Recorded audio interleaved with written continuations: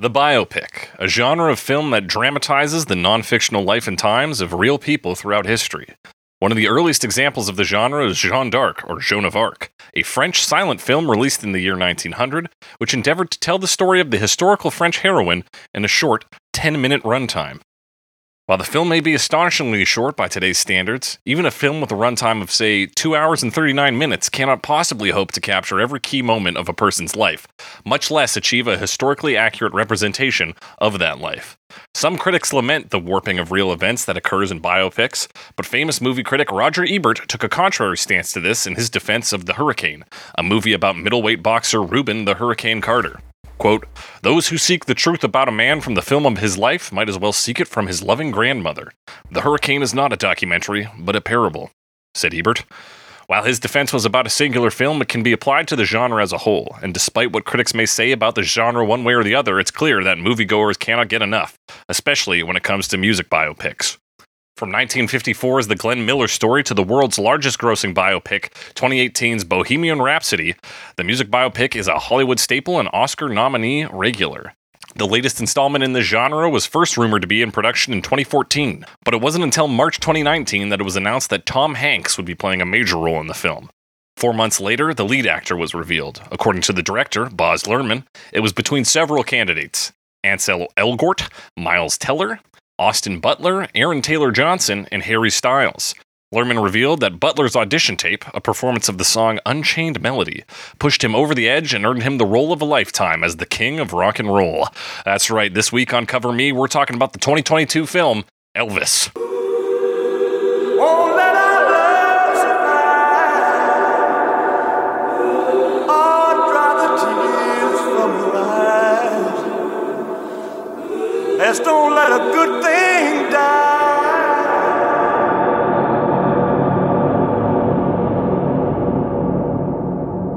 That's right, it's Cover Me, the only podcast that usually compares famous songs to their many cover versions to find out which one is best.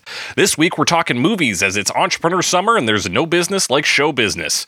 I'm your host as always, The Snake, joined by my financially abusive co-host, Alex Mildenberger. Alex Mildenberger. Yeah. Hey, show On business. the finances. The finances. Do you think you can do a Tom Hanks as Colonel Tom Parker impression for us right now? Oh, no, I don't think I can. He's quite... Yeah. It's quite... almost... He's Dutch, close to right? German. He's Dutch. He pretends to be from West Yeah. Virginia. I can't do it. That part of the movie, they're like, he's like, well, I'm just a boy from West Virginia. I was like, are you? I know. I was like, hang on, why the fuck does he sound so Dutch then? Yeah. Also, I think you did a pretty good one there when you did the West Virginia line. I think that was pretty decent. Alex, we're talking about movies again. We haven't done this for 2 years. No, we haven't. We don't talk about movies very often. No, we don't. And last time we did it was Streets of Fire. Check that episode out. Great musical movie. I don't know if great's the right word, but certainly a spectacle. Certainly worth watching. Certainly worth watching. Alex, movie news loosely related to this and touched upon in an episode that will probably come out after this.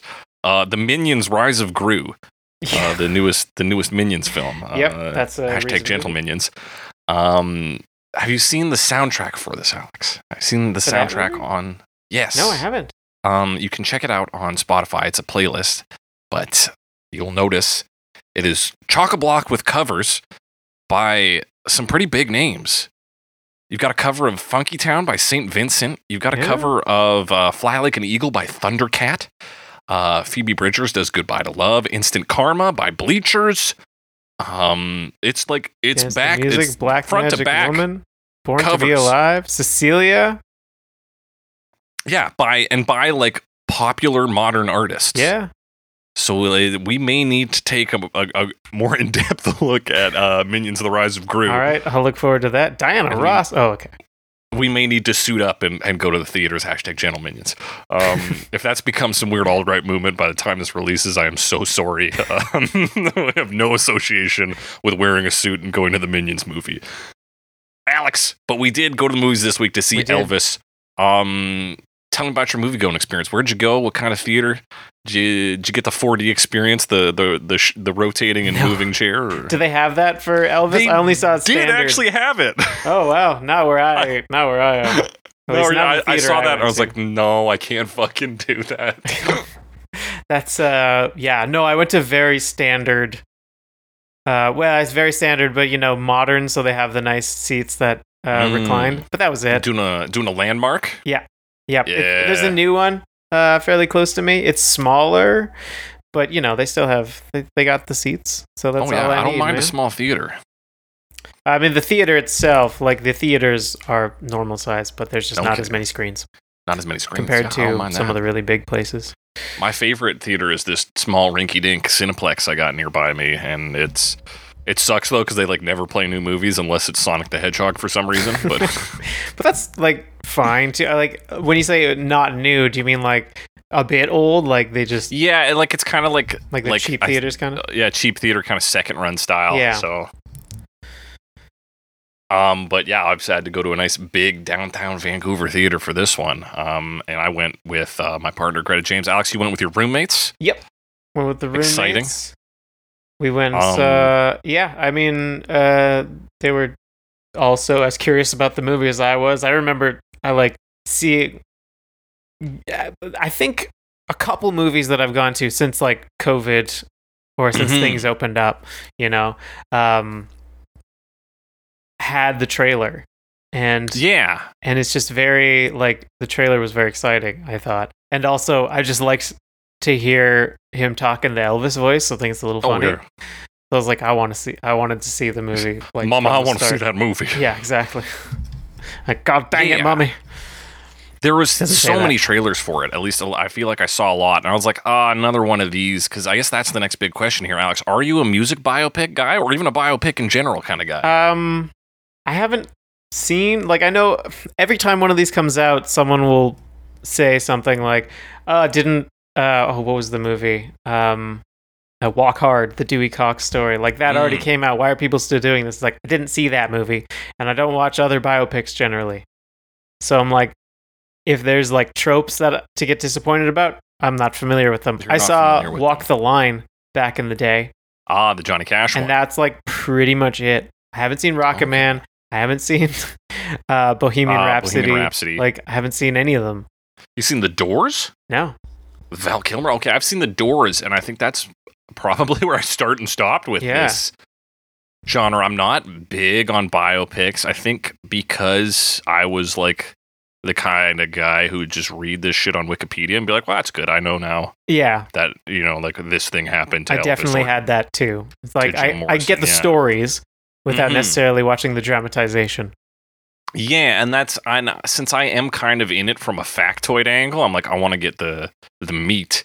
That Roger Ebert's defense kind of doesn't work for me because I'm like, well, I kind of do want to know what is and isn't true to form. Yeah, I don't know if I necessarily agree with it either, because even something like you try to make it a parable, or you try to make the overarching idea or themes. Mhm. Is it arcing or arching? I Anyway, think both are. applicable. I usually say arcing. I think I do too. That's a factoid about me. So, Hey. like, as much as you can try to do that, at the end of the day, it's just a story of someone's life, and a life is not focused like that. So Mhm. it feels very like episodic in a lot of ways, or like you're kind of like maybe a series of parables, if anything. But it's hard to make it Yeah, it's hard to really focused enough that unify it's it. like one story with one message kind of thing. Yeah, which is I think this to speak of Elvis, I think it Yeah. does a good framing. I would say the framing of this as the story of Elvis through the abuses of Colonel Tom Parker was a pretty good framing device. Yeah, definitely a good way to like focus the story a little bit more. As Mhm. compared to like we'll tell everything that happened and then at the end we'll try to like make something of it. Right. When you're trying to make something of a person's life, which is like 90% random happenstance Yeah. and 10% actual choices they made. hmm Yeah, so I guess I just on a base level, did you like the film, Alex? I would say I did enjoy it. Yeah. Yeah. There's some other recent movies that like blew me away, so it wasn't quite on that level, but like they're it was pretty solid movie, I think, as far as what am I trying to say? I'm just throwing out filler words right now. Mhm. Let's talk about some specific things here. Visually. Yeah. Let's say visually. I We talk mean- about Baz Luhrmann. He's called a maximalist. He True. makes maximalism films. Yeah, I think and there was that is definitely a lot of things flying at you a lot of the a time. lot of sparkle. Right from Um, like beat one, it's like, boom, here's the logo. Things are moving around. We've got this haunting clip of Suspicious Minds playing. And then, boom, Right. Las Vegas. Like, it's like every time they were in a new place, it was a postcard or this or that. Like, it's the transitions were moving. And yeah, and really like a showing ton you. of like montages as well. Mm-hmm. I was surprised actually, like going in knowing it was 2 hours 40 minutes long, which is like on the longer side. Yes, absolutely. Based on like the pace of the first part of the movie, was like, how are they going to keep this up for 2 hours and 40 minutes? Yeah, it which does they don't move at a clip. necessarily keep up that pace for the whole time, but like it moves through some things very, very quickly. Mm-hmm. Yeah, and that's maybe another trouble I have with biopics is like in a typical plot, you have a general understanding of the structure and you can kind of see, you kind of feel out where you are in the story. You're like, okay, you know, the goal has been established that you got to get the ring to fucking Mordor or whatever. Right. X amount of events have happened. Okay, we're at this point in the journey. Maybe Lord of the Rings is a bad example for that because it Yeah. is 3 films. It is, but at the same time, you can tell there's like the excitement escalates like directly. It's directly correlated with like how close they are to Mordor, right? Mhm. Like if you know that, which you can kind of get from watching it, you know like where you are in the story. Yeah, and then you're like, okay, so we're gonna hit like we're almost at Mordor, so we're gonna wrap from here. But then with Elvis, it was like, and then another thing happens to Elvis. You're like, okay, we're Okay, and then does we're he solve somewhere it? through He his kind of life. solves it, but like there's some lingering things, and then like he moves on to another thing because Mhm. yeah, it's just his life, and there's different things happening. So yeah, that is like 2 hours and 40 minutes. It is long, and the movie feels long. That said, like coming out of it and having chewed on it, I saw it on Tuesday for a bit. I'm like, I don't know Mhm. if you could necessarily make it shorter. Yeah, unless like it focuses on I think what it wants to focus on, right? So Mhm. it's not like super meandering or anything any more than or like not too much anyway, but like it covers the things and then the things it doesn't have anything to say about it kind of skips That's true. Yeah. or shows, passes over. It's like, oh, it's been 5 years. Oh, okay. Like fine. Yeah, okay, we're moving on. Fair enough. Yeah, and I guess I do have some quibbles with what parts are focused on.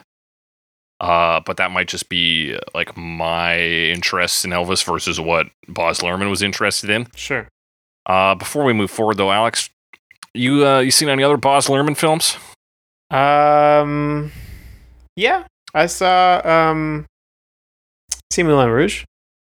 Yeah, I've seen Moulin Rouge as well. He's as Romeo and Juliet. And I've seen Romeo at least plus Juliet. most of that. I think I watched it in school.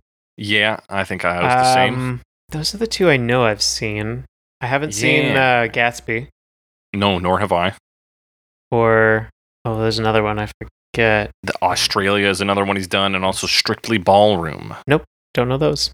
Don't know those. Interestingly, he's usually a director, writer, and producer on all of his films, except for Strictly Ballroom, where he's not a producer. So you get pretty unfiltered Baz Luhrmann on any production he's involved in, which is interesting. I liked Romeo plus Juliet. My siblings really like Moulin Rouge, and I liked being around people, so I saw that one a lot. Visually, the style is very, very similar, though. I would say very up in your face.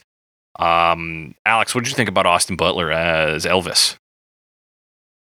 I mean, he did Elvis voice. That was fun. He did Elvis voice, not only talking, but Singing. as young Elvis, he is the vocals Yeah. for songs. So that was. Is he not the vocals for older Elvis? No, so for older Elvis, they use actual Elvis recordings. Okay, I did notice that it changed. Mm. I didn't realize that he wasn't just like doing a good job though. Yeah. It's I almost couldn't tell, but I think there was part of me that was like, I think they've switched at some point here. But oh my god, I'm gonna sneeze, Alex. No, I'm not gonna sneeze. Oh shit. Alex, there's a 4-hour-long cut of this that exists. I forgot to mention that when we were talking about the length of the film. Yeah, I don't long. doubt that. That's lengthy. That's lengthy as shit. Sounds like a director's cut. But let's By talk the about the general DVD. structure of this. So we're brought into Yeah. this world through Colonel Tom Parker, the snowman. Yeah, that's kind of our framing device. It is the end of Colonel Tom Parker's life, or at least he has a heart attack, right? He's in the It's hospital. 1997, which is when he passes.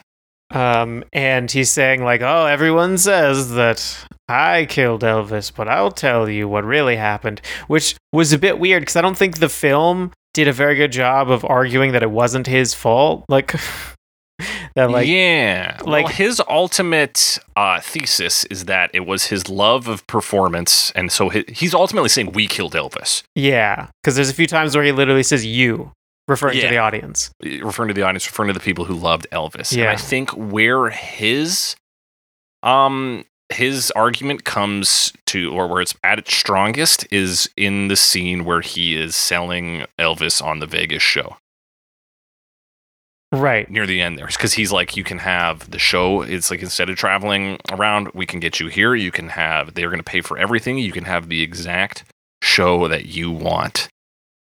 And so he kind of puts Elvis in a gold cage, but Elvis agrees to it wholeheartedly. He's like, oh, the snowman does it again. Let's put on this show. Right. And I do feel like if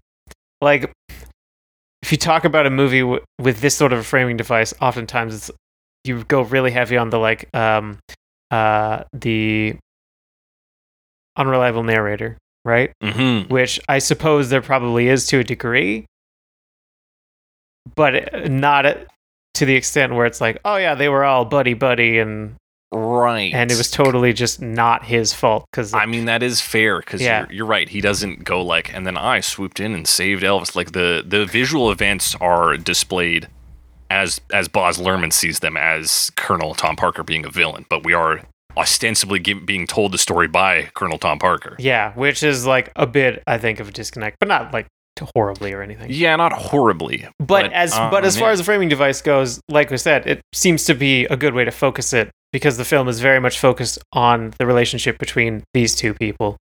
And there's a lot of characters in this film which are based on real people. Yeah, you get B.B. King, you get Yep. Sister Rosetta Tharpe, you get Big Mama, Thornton, Big Mama Thornton, Yeah. who originally performs Hound Dog, Little Richard is in it too. Little Richard, Hank Snow. Hank Snow, that's right. A lot of focus on Uh, Hank Snow and his eventual... Yeah, like that's part of that like focus thing I'm talking about. It's like Sam we spent Phillips. so much time on Hank Snow, Oh. and then things like Elvis's time in the military is like 2 scenes. Yeah, he's like, you're going to the military for 2 years, and then it's like, he came back. Yeah, he meets his child wife there, and Right. then he comes back. Yeah, and there's a lot of people that like look very similar, like because he's got his whole entourage, right? That like hang out with him, and then there's like some producers later on that like kind of look like they could be the entourage guys. Yeah, I and thought- it's since we don't like get enough familiarity with Yeah, Elvis's band and like and we don't Elvis's spend much time with them entourage. because Yeah. like we don't need to because it's not about that relationship. Mm-hmm.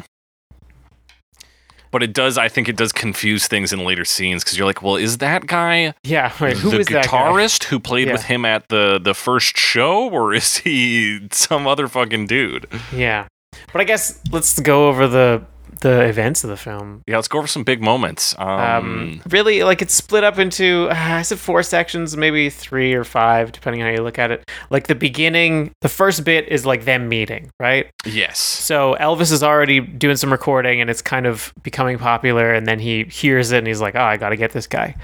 Mm-hmm. Because he finds out he's white. Right? Yeah. There's a whole scene where he's like, "Oh, they wouldn't let a colored boy like." Yeah, play at the perform, and then Haystack like that's show. the thing, he ain't, and this lady's like, what? Because he's playing music not He's associated playing with white quote unquote people. race records. He's playing Yeah, blues right. and rock Race music. records. So he sees him, and then what's interesting, and I don't necessarily know what it means, but like the first bit of them working together, it doesn't show them talking at all. Mm-hmm. It just, and I don't really know what that means. Like he's representing him a bit, and they're talking about in scenes with other people talking about each other. They're like, "Yeah, I said this, to Elvis or whatever," but it doesn't actually show them interacting until later on when they're in like a fun house. Right. Yeah, that's like the real like I guess so you could call it the start of the conflict if we're I guess so. I guess that's the moment where he's like, "Let me represent you," kind of thing. Because he is the carny, and he literally catches Elvis in his carny world in the House of Mirrors. Yeah. Isolates him and is like, "You look lost." He's like, "Well, I just can't find my way out of the dang old house here." He's like, "No, I meant metaphorically." Yes. He's like, "Well, damn, okay, sure thing." Yeah. So You then ever heard the of Captain Marvel movie Jr.? follows Elvis through getting popular, and buying Grace. They always say Graceland. Graceland, Yeah. Memphis, Anyway, Tennessee. they always pronounce it like that with like no emphasis on the land. That's right.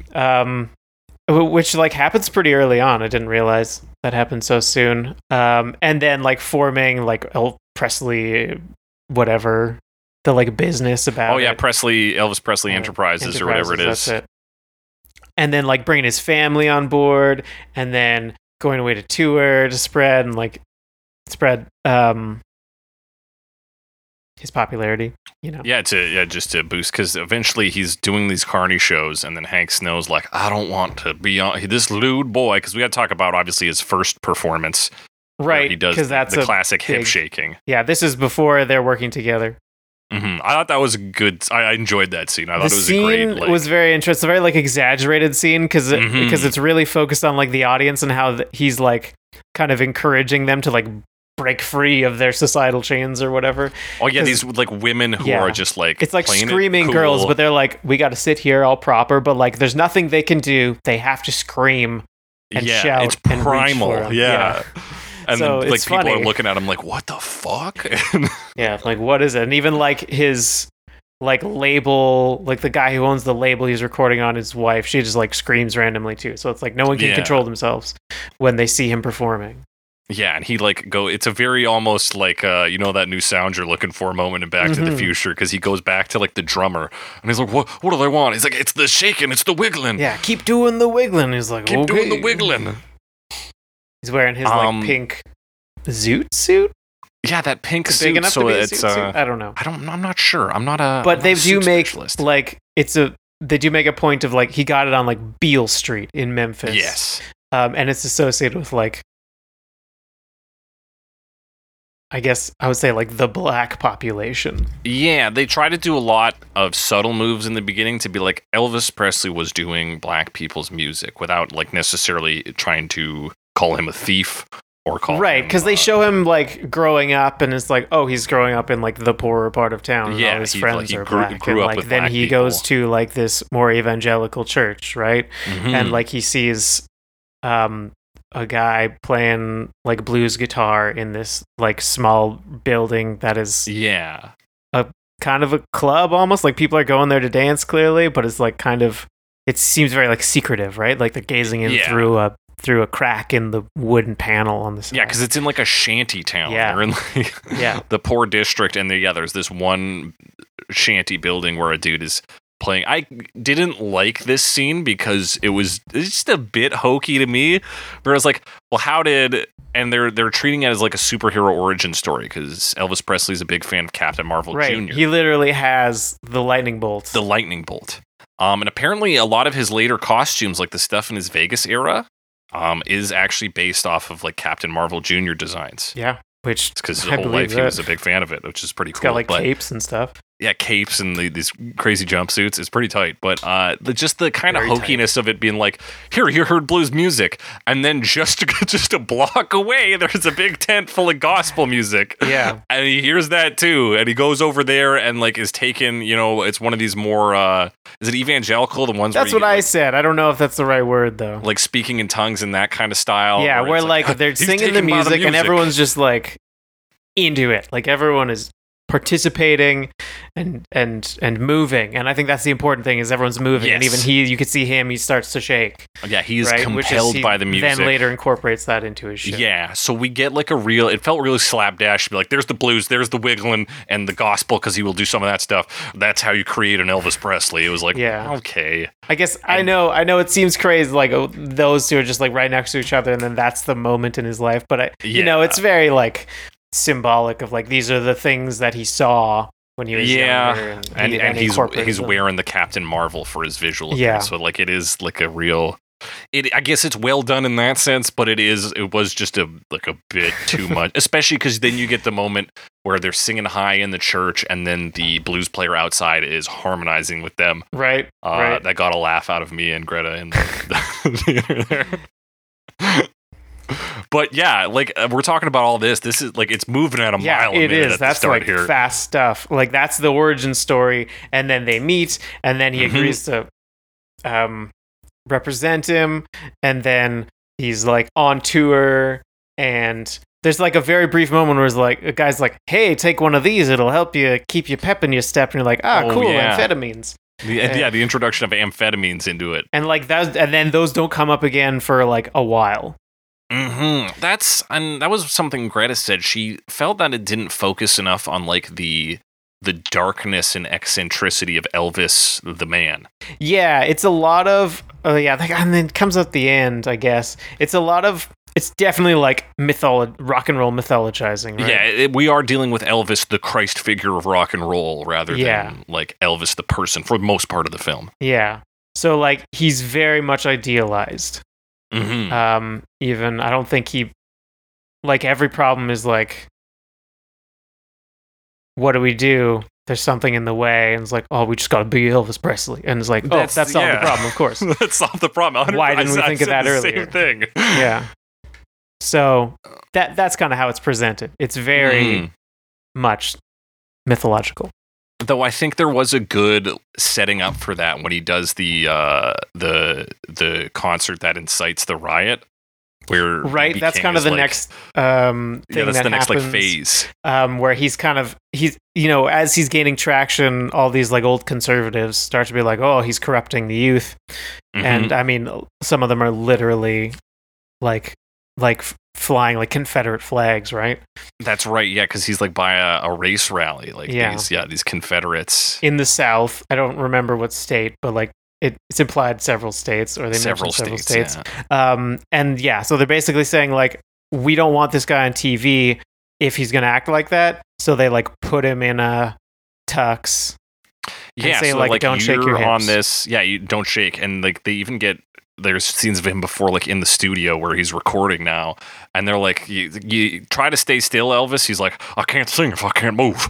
Yeah, and they're like, "All right, just stay close to the microphone." Yeah, just stay close to the microphone. There's something I had to say about. Yeah, right. You were talking about the organization that gets Colonel Tom Parker in this boardroom because they interrogate him a lot. I think it's like a governor or something, and like his staff. I think that's who they are. Okay, that makes some sense to me.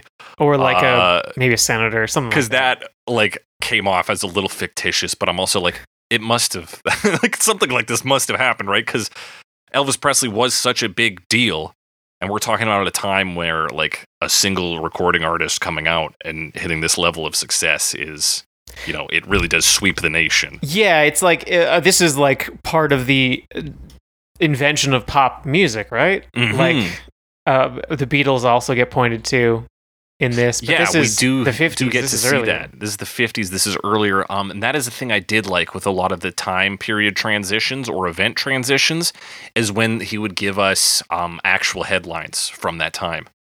Oh yeah, those are cool. And then you can associate like Elvis the events. Pelvis. What a fucking that was apparently one of his nicknames, of course, because of the dancing.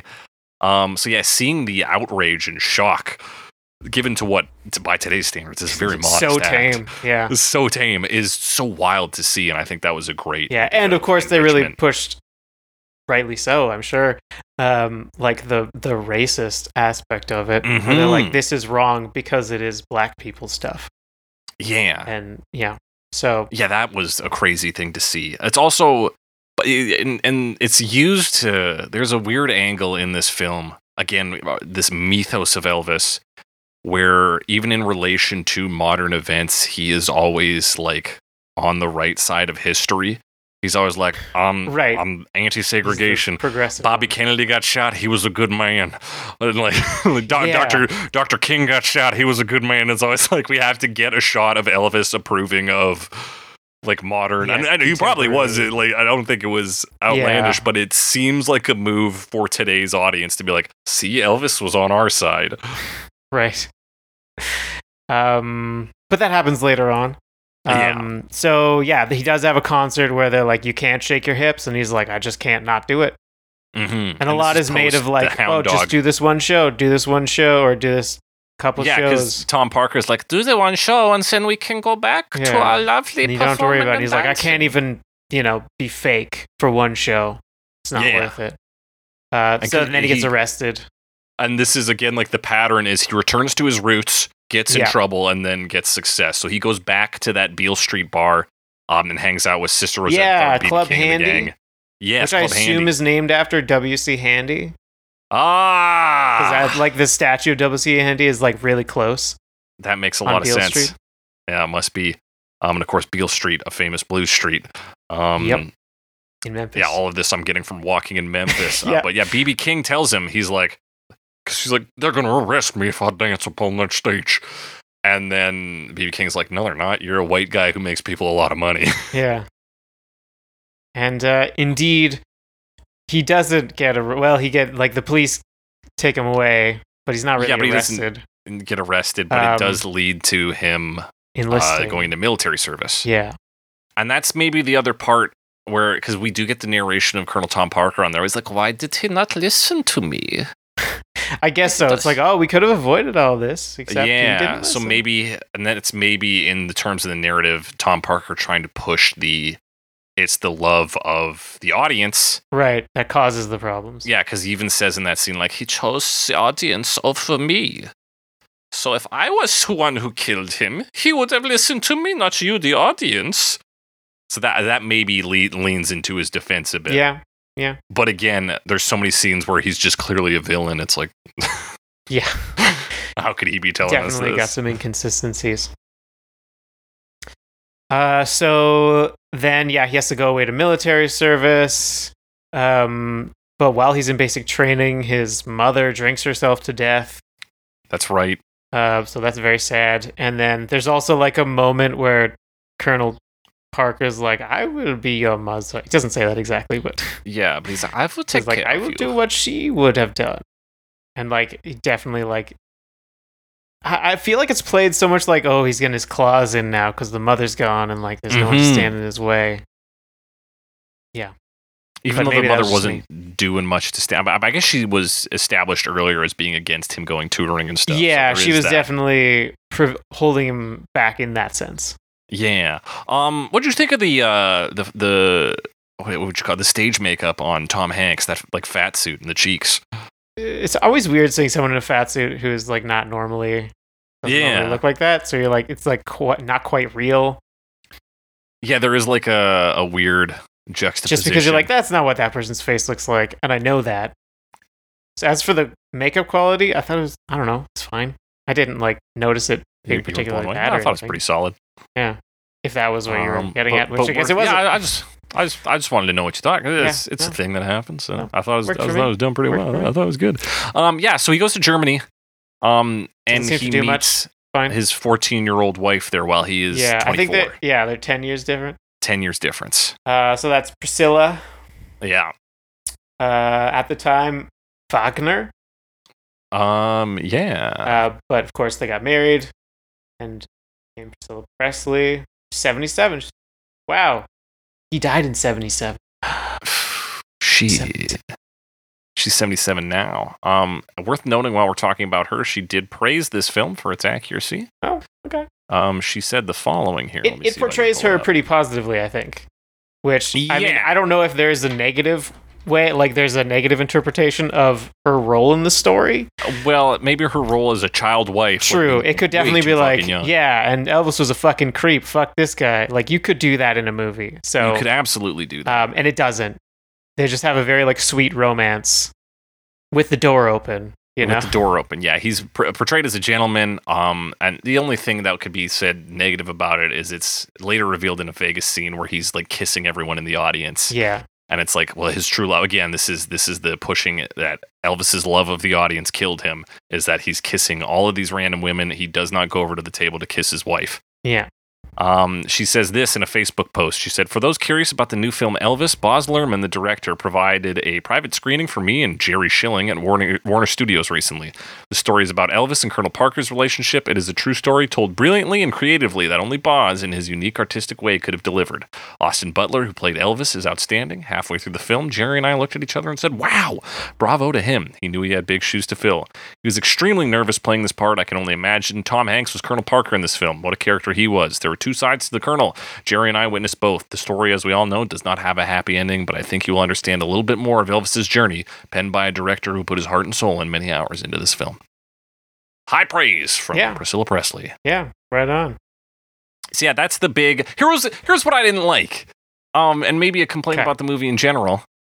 The lack of... And, it doesn't need to be a fucking Marvel, like... Oh, look, this is crazy. But the fact that we didn't even get, because we get a scene of him getting his hair shaved, and famously, Elvis Presley says, "Hair today, gone tomorrow." Right. And we get that scene right in the middle of this, like, his mom just died, and Colonel Parker is slipping in to get his claws in deeper. I think it would have been great for a little bit of comedic punch, and also to show that, like, Elvis is the showman in all regards. Right. To have him give off this stupid one-liner, and they don't do it. Sell it, and they don't do it. I thought it was. Yeah, it was. I mean, is that because they like shave his hair, right? Or like, but not really. Like they show him at the barber, and they like take a bit of hair off, and he's like, it's like pretty much back to normal. It's pretty much the same. You're like, okay, in the next scene. What did they even change? Like they shaved the sides a bit. It just looks better. Like, and that's another part of this scene, and it's because it's a pivotal shift. Because once he goes to the military, Colonel Tom Parker is like, "When you come back, I'm going to make you the greatest actor of all time." Right. And there's no prior indication that Elvis wanted to be an actor. There's no setup for that. That was weird. So I was like, oh, why does he want to be an actor? Apparently he did, because later in the movie he even says like, I just wanted to be an actor like James Dean. James Dean, yeah, right, when he's on the Hollywood sign there. Yeah. So it's just parts like that where I'm like, we're focusing too much on Elvis the myth and not enough on Elvis the dude. Like, I want to get a little more of that. Yeah, that part was definitely strange. Because, it was a little left field for me. He goes to Germany. He comes back. He starts doing films. And then it kind of drops out there, right? Mm-hmm. Like it shows him doing the films, and it says like he's not performing as much. He's doing these films, and the quality of the film is sort of going down. The box office revenue is going down as well. That's a great visual scene, right? Because we get like the credits intro to him and his crew, don't we? Yeah, that is cool. Phenomenal. Love that. Yeah, and then we get these clips, and it's like they wouldn't let him in movies unless he was singing. And then eventually the quality dipped off because they were just cranking them out. And that takes us to the Christmas special. Yeah, and we get to see Elvis's hair like done up tight. Yeah. After that time jump. But yes, the Christmas special. The next Christmas special, which is like the next episode of the Elvis show. You could have really chopped this up into like a series. Yeah. Maybe they'll do that for the 4-hour release that'll come out someday. But yeah, you get this where where Tom Parker's like, "We will do the Christmas special. You will sing 'Here Comes Santa Claus' in the sweater." Yeah, he wants to turn him into more of like, I guess, I don't even know, like a family figure. He wants him to be like a family entertainer. Yeah. Because Tom Parker is always chasing the money. Because as it turns out, he had a huge fucking gambling problem. Yeah. Owed a lot of money in Vegas. In Vegas, of all places. And so, yeah, that's like the next part of the Enterprise. And Elvis doesn't really want to do it. And also, there's some high-profile assassinations around this time. Right. So that's kind of that part of the movie. But there's also when he goes up on the Hollywood sign and gets like some producers, says like, I don't even remember. They like did something for like the Rolling Stones. Mm-hmm. And someone else.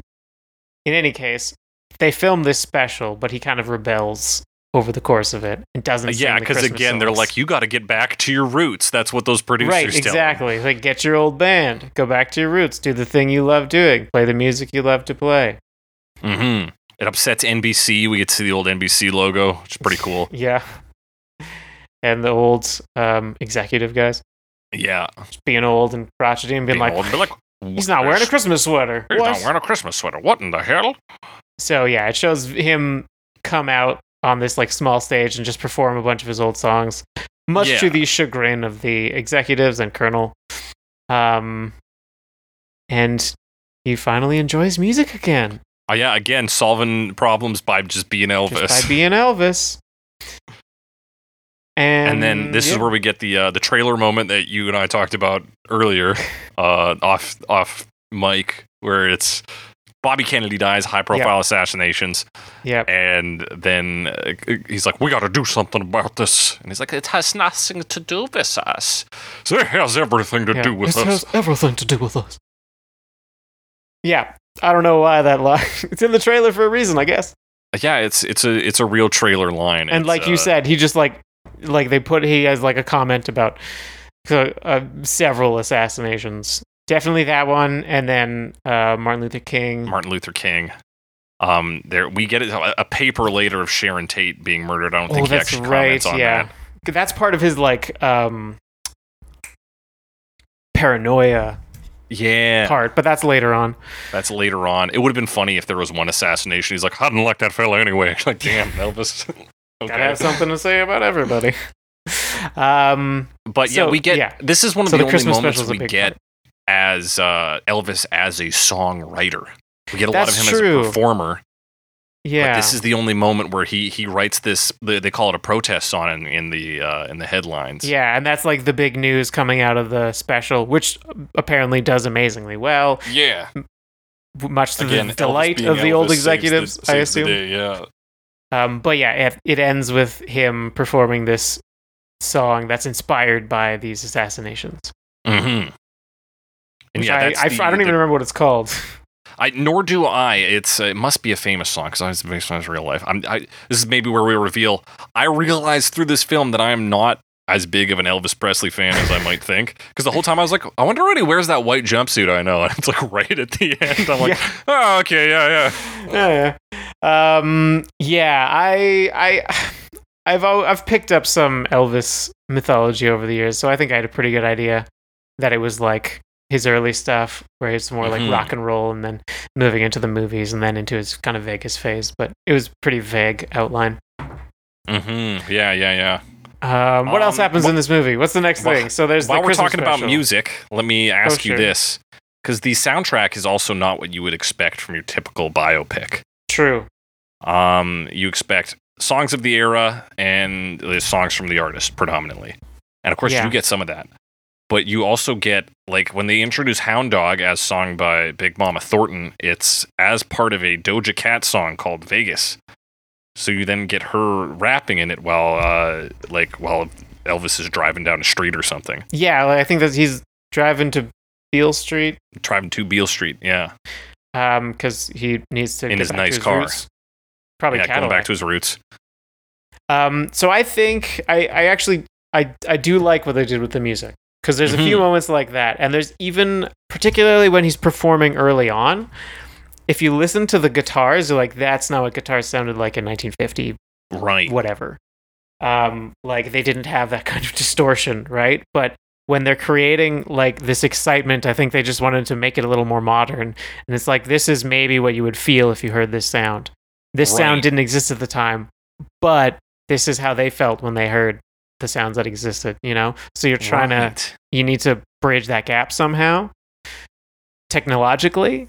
And I think it works. Because, like, it's not obvious, I think, necessarily that, like, oh, that's not what it would sound like. But, like, it wouldn't have. Like, this, the way they present, like, that early on scene, his, like, first performance scene, like, he's filling the room with this sound. It's like, I doubt they would have that, especially considering he's, you know, not famous yet. He doesn't have money, but so they probably have just these crappy little amps. And like, even if people are having a good time, it's not like that. That is definitely exaggerated. So, you know, bringing that like more modern technology and then more modern sounds as well into it, makes sense. To speak an emotional truth rather than a factual truth. Again, like the dramatize. I like that. Exactly. That's a good take on it. We just talked about the other week about synth sounds and how like things that do not surprise us today. You'll get quotes from like the 80s and how they'll be like, this fucking blew like, my it was mind. the fucking craziest thing I ever heard in my life. And nowadays we're like, zero. Yep, whatever. It's a You're like, synthesizer. it's the Zerp sound. And so yeah, to update that for a modern audience to maybe get that same emotional reaction. Yeah, not a bad idea. Yeah. It definitely stood out, and I didn't dislike it, but I was like, this is not the regular choice, and so yeah, I honestly thought it fit. Like, it wasn't necessarily obvious. It didn't stand out in a crazy way or anything. I thought it didn't blended like together. not work, but it was like I did note it. I was like, what the fuck is this? This is quite different. So the Christmas event happens, and then God, there's so much to this film. As well. Oh, something I forgot to mention.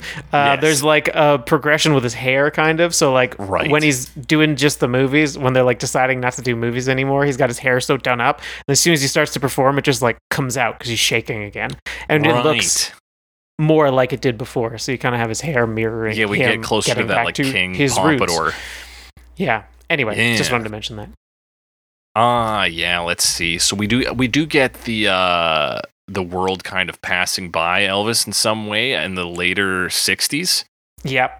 Because it shows that clip of like Jimi Hendrix, and we get music of that era in kind of like layered over each other. But yeah, that real breaking point, the real friction is the live television recording between Parker and Elvis. And it gives us, at least an audience who doesn't know that obviously Elvis dies, never having seen the world in Vegas. It gives us some hope that he will break free from this relationship. Right. Yeah, and then that's kind of the next big thing, which is Vegas. Yes. Right? I think so. Yeah, that's right, because he does this great television show success with his producer friends. Yeah, his special. And then they're like, the next thing is to go across the world. It's like, we can get $1 million a show in Germany and Japan, and we can do it all, baby, Elvis, around the world. Yeah, and he's like, I want to go. He wants to go so bad. And then Colonel Tom keeps talking him down. Yes. Saying, no, just stay here. It's so expensive. What about security? Later, that's his line later on. He's like, the security. Yeah, security. And like, it turns out Colonel Tom Parker. There's spoilers in this episode, by the way. Yeah, by the way, if you're 47 minutes in and I haven't realized it, we're talking this whole thing through. Yeah, he can't travel internationally because he doesn't have a passport. Yeah. So that's part of the reason he doesn't want these international tours, is because he can't go on them and control everything. That's right. And because he doesn't have a passport, and he wants to control Elvis. So Elvis actually goes to him to break up his relationship.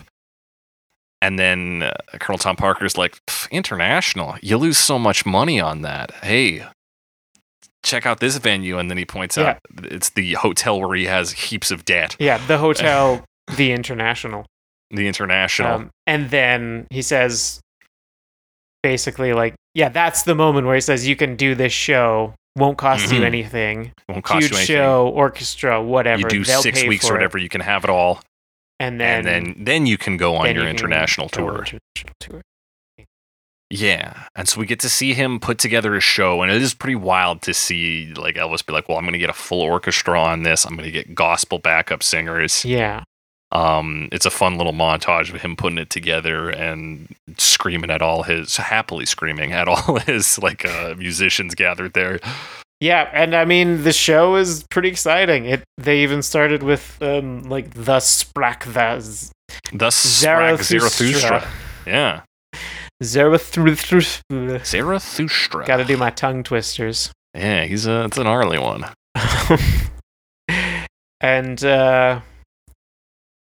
he clearly has like a great time with the show, after still not really performing in front of like a big audience in a long time. Right. Or much. I think he might have done some touring in there somewhere. I don't remember. So that's like his big show. And then the casino boss guy, the owner, is like, hey, Colonel Tom, if you can keep this guy coming back for the next 5 years,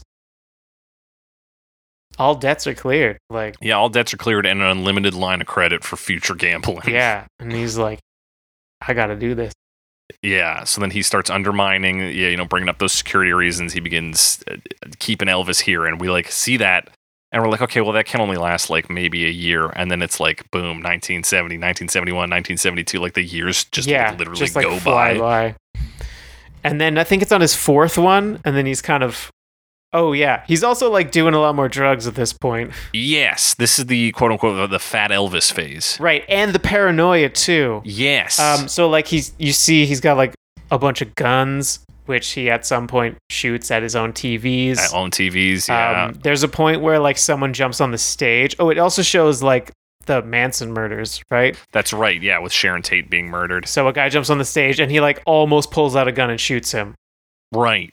But I everyone think jumps on settles both for of them. doing karate, which he was also obsessed with. Yeah, apparently. I mean, there's that story where he met Alice Cooper and like handed him a gun. He's like, "You want to see how I would disarm someone?" And then Alice Cooper says he thought like, shoot him. Shoot, you be the guy who shot Elvis. And then he said before he could do anything, he was on the ground, just completely disabled by Elvis. That is incredible. Elvis Presley gives a guy a gun. Alice Cooper's like, hey, fuck it. This could be it. And then immediately gets disarmed. Yeah. That So is too good. that was not in the movie, but that's the story that Alice Cooper tells. And that's like some of these lighter details. We don't get to see him eat a peanut butter and banana sandwich. We don't get to No. see him just like practicing karate in his apartment or anything. Yeah, because like Priscilla is also at least separated from him at this point. Yeah, we do get to see that. Like she separates from him. And he's like, is it about the other women? And she's like, no. They named the plane after his daughter, Lisa Marie.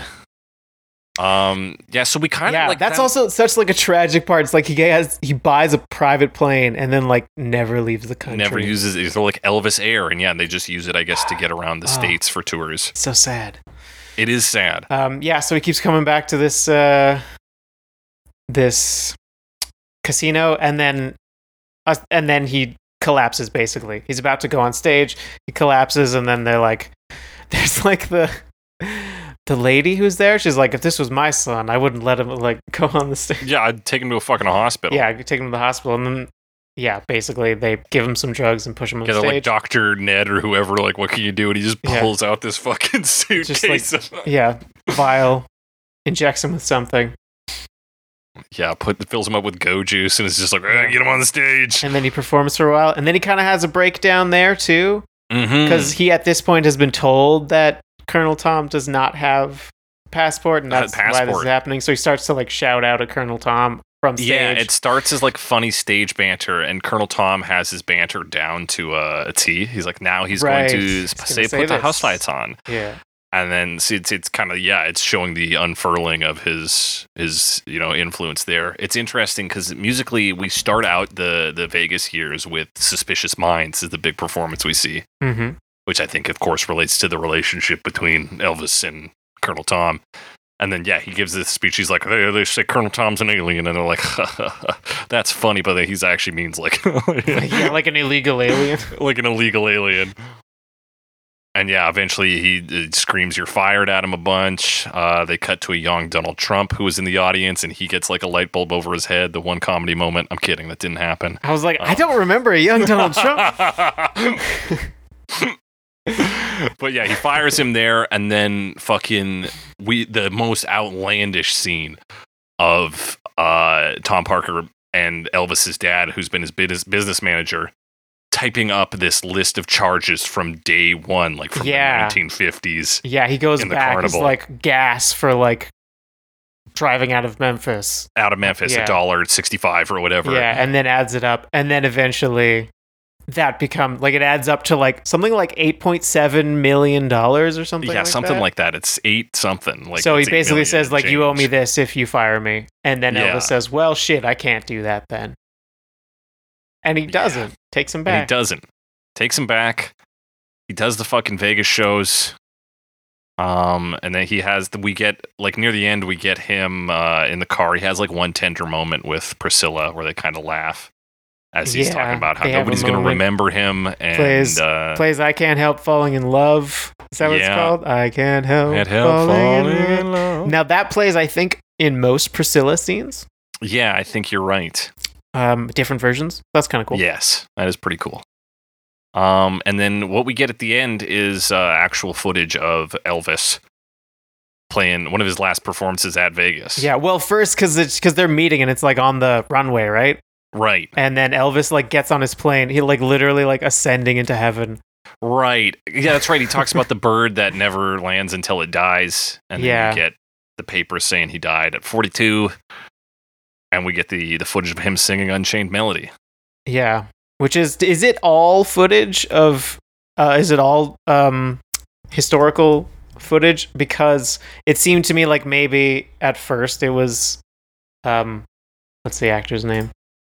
Austin Butler, and then just showed archival footage, because maybe there are a few times throughout the film where they're clearly like trying to match archival footage, but it is Austin Butler. Well, it's in the cheeks because he never really becomes Fat Elvis. Okay, like they don't really chuck I thought the pounds they did on for him a second, but yeah, he's quite bloated. You can see it. You can see how bloated he is. But then the point that the movie makes is like, oh, he's still giving it his all. He still sounds like he always did.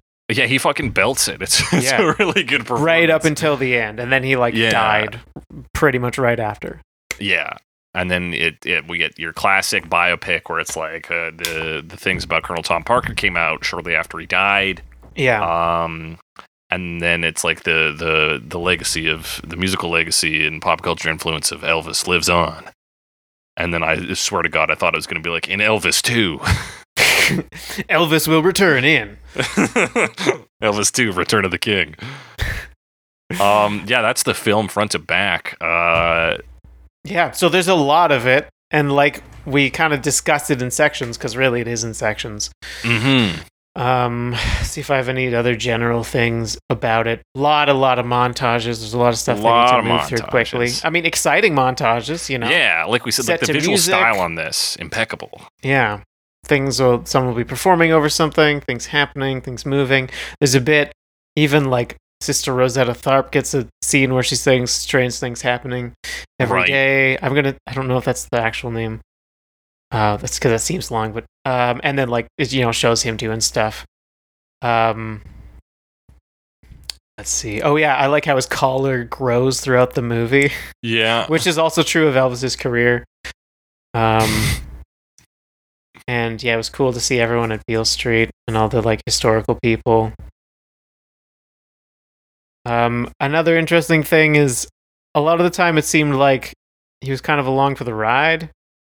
Stuff was really happening to him. Used. Because it doesn't necessarily show him like being a business guy. It just show him being like, I just want to perform my rock and roll music, or like, I just want to be a film actor. And even though like he faces problems, like we said, he faces problems and solves them by being Elvis, there's not really like financial issues until the very end where that's used to kind of trap him. Yeah, we don't really get too much into his financial into that side. And also like there's not like a writer's block scene or something. Yeah. Like you said, there's really only one part where he like writes a song. Yeah, and it's done almost through magic. And he's like just has his inspiration and then there's a song in the next I guess scene. Some of that like the same way he's like, hey, here, friend, have these to pep up your step. Like Lerman didn't really focus on things that are well established. And for things like the financial troubles, we do get a lot of shots of Graceland where there's like 6 cars out front. Yeah, it's because he even says like, "Mama, I'm gonna buy you that pink Cadillac or whatever," and like he buys a pink Cadillac and like 5 others. So it's sort of just it's laid out there, but it's never like really explicitly said, except one time Tom Parker's do say is like, man, he can spend that money. Yeah, he can spend that money. So yeah, clearly spending a lot. Do they show the jungle room? Is that the room he's in when Priscilla like the jungle room? That was my because that was upstairs clearly, but I didn't see because I think I know what the jungle room looks like, and I don't think I saw the jungle room. I don't think so. And is that what Graceland looks like? Because it just seems like a house. Yeah, it seems very. I thought it was a little different, but I don't know. It's probably different on the inside, and I'm not sure if they would have been. Yeah, it's bigger on the inside. They really only had a couple rooms. Yeah, and we don't get to see a lot of it later days, except for some interior shots. True. I think when he's clearly like remodeled the bedroom that they show. That's right. Do you think they got to shoot an actual Graceland, or did they have to recreate it on Hollywood sets? I don't know. I feel like, if they were going to shoot at Graceland, then they probably picked the right time for it. because Yeah, of probably. COVID. Oh yeah, it'd be easy to get in there. Yeah, or easier if things are closed down. Easier, but yeah. I don't know. I I don't know. Probably shit, so Alex. you could like I don't know. I imagine it was a set because they didn't go to very many rooms. Yeah, and I imagine like you said, like COVID traveling probably not the best Yeah. time to do it. So So that's my guess. that's a good guess. Alex, let's break this down. Should people go see the movie? Fuck it, why not? Yeah.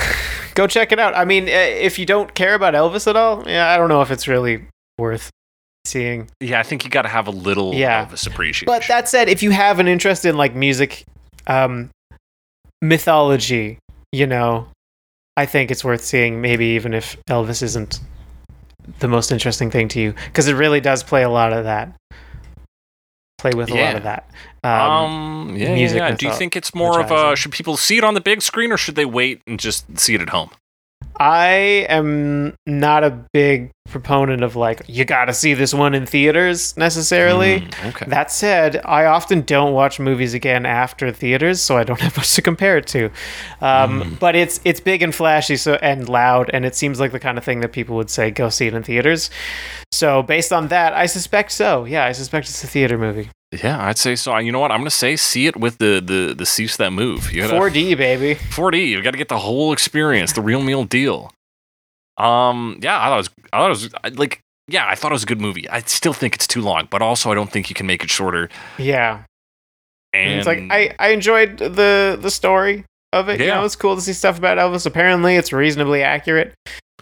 I mean, there's always little things here and there you hear about, and you're like, this person actually wasn't a huge douchebag, but they needed a villain. It's like, okay, yeah. That's the one thing that some Elvis historian was like, it did kind of flatten Colonel Tom Parker's character, who is maybe a little more three-dimensional than what they portrayed here. Yeah, and a lot of that stays in the sidelines because clearly he's like trying to like fund his gambling.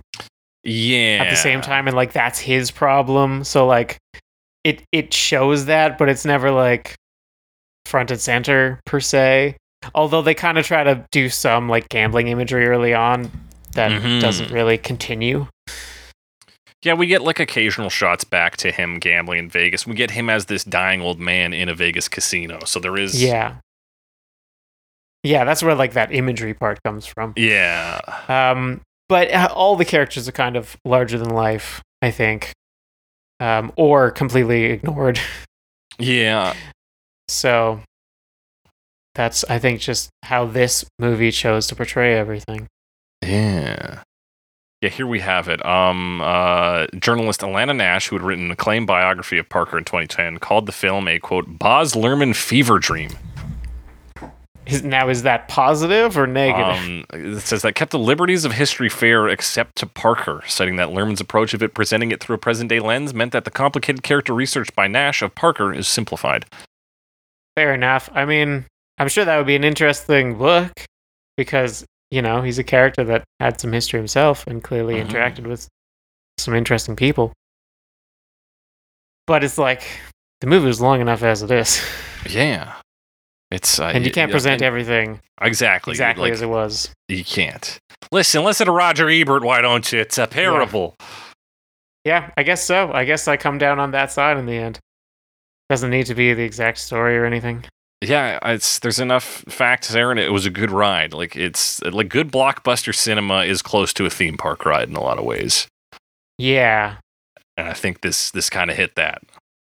Yeah, and as much as like Colonel Tom is a villain in the movie, the villainy doesn't really come into it until the like later half when they're no longer seeing eye to eye. Because before, like, I definitely, in that first bit, I agree. It's like, oh, he's like, just, do this one show, it's fine. Then we'll go back to being crazy Elvis the Pelvis.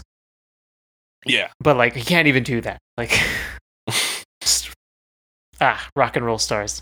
Yeah, you're right. It's like a slow. It's like that was reasonable. Conflict. Like, it wasn't great, but it was like, okay, we'll do one show. Fine. Like, and then I won't get, arrested.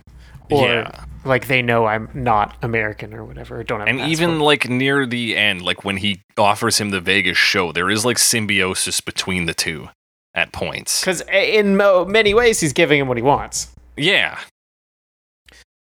He's clearly excited about the idea of the show, Yes. but he's also preventing him from Yeah, he's also touring. Yeah, and using him as a cash cow. Like he is. Yeah, he's still taking advantage of him. Yeah, absolutely.